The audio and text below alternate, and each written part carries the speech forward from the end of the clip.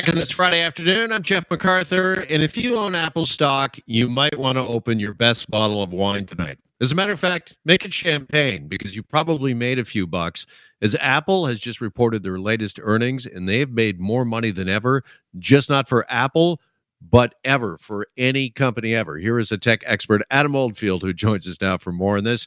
Adam, good afternoon. Good afternoon, Jeff. Thanks for having me. All right. They had the best quarter of any company ever, $124 billion. How did Apple do it, Adam?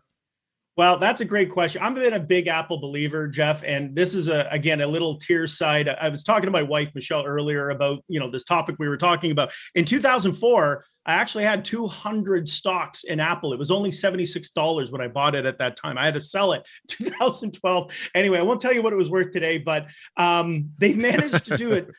Yeah, it's a sad story, not the topic. What they were able to do was, and this is again under the hospice of Steve Jobs, they were able to create a simplified system. Obviously, when Mr. Cook took over, he lived on and followed through Steve Jobs' premise of what is Apple, how is Apple going to sustain and grow? And they did this by loyalty, they did it by simplicity, and they integrated a lot of their systems to work perfectly. Now, I say perfectly loose there, Jeff, because there's been many topics you and I have discussed on Apple having issues, but what they've done in general, if they've been able to work in this ecosystem, and the big thing about the earnings that they made the announcement on is that the biggest growth rate now is desktops, and that's never been a big thing. And that for their revenue growth, it's always been a bit of a lost leader. The iMac and the Mini Mac, the Mac Mini, the iPad always was a big strong thing, but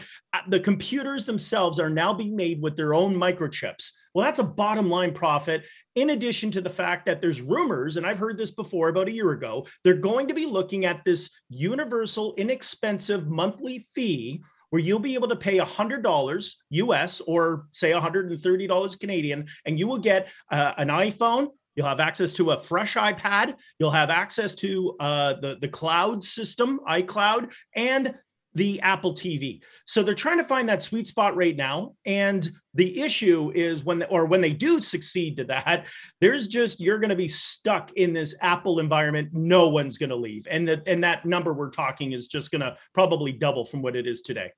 Right. You mentioned this monthly fee because even more impressive than the $124 billion they made this past quarter, which is obviously very impressive, is that Apple says they now have, Adam, 785,000 paid subscribers.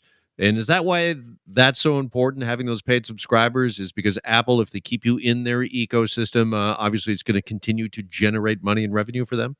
Yeah, just to correct it, 785 million. It's not. Oh, sorry. Yes. Yes.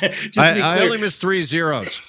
You're off by a couple. I mean, 1 trillion, skip a few, whatever. Yeah. But at the end, yeah, what they've stated is that in those numbers are that there's multiple subscriptions. So you may be an iCloud subscriber, but you're also maybe subscribing to Apple TV. So those are actual possible duplicates of one. It's not people or subscriptions, individuals. However, the other point that's really impactful here as well, Jeff, is that in the last year where Mr. Cook has really done well with this is that obviously they got their ecosystem and otherwise, but they're now really getting into markets that they've always had barriers up. And China being one of those big ones. We're talking a billion people that they're going to be able to connect. And obviously with the Republic of China linking with the government, that's a big, huge market, which is also an area of that subscription. When you're in this environment, we get very, we're busy. We're doing other things. You're doing radio shows. I'm doing things. And you know what? I just want to get my email, upload my photos.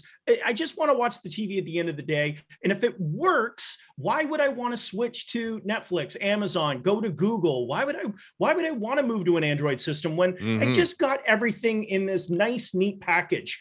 Particularly iMessage is one of those areas that Apple has very, very successfully, what BlackBerry did, get that communication and instant messaging to other Apple users, which is not easy or even capable for Android users to be able to message each other.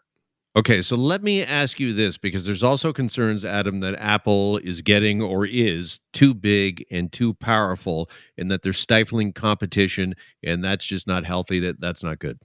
100%. Yes, sirree. I'll be the first to stand in front of the Senate and claim that. And I mean, we saw an example of that just a few weeks back when a simple free website for guessing 5-letter words, and it was called Wordle, and it was, kind of exploded virally and so forth. That is a pure example of where the power of Apple, and we saw that with Epic Games, with Fortnite, where they want to control all developer processes of currency that are taking place. So not to mention the fact that this is going to become a massive privacy issue.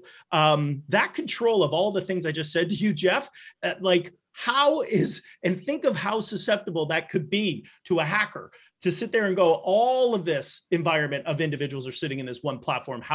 It's going to be probably the most sought after hacking tool to want to get that information. So, Apple obviously claims privacy is their priority. They're going to be focused on your, security. They're also touting, we're protecting those from tracking and marketing that Google does. And I've seen this already with Google this past week or in December. We've seen that when something as big as Google, for that matter, has been able to now put terms in that if you violate using Google platforms, photos, harassment, spam, or say you wrote an essay back in high school, you uploaded it to Google and it was on the Holocaust, they might deem that to be a hate paper and therefore shut you down. And then you have to try and beg Google to open it up for you. Apple is getting to that degree. They're going to be so big. They have a Goliath of a problem waiting ahead of them.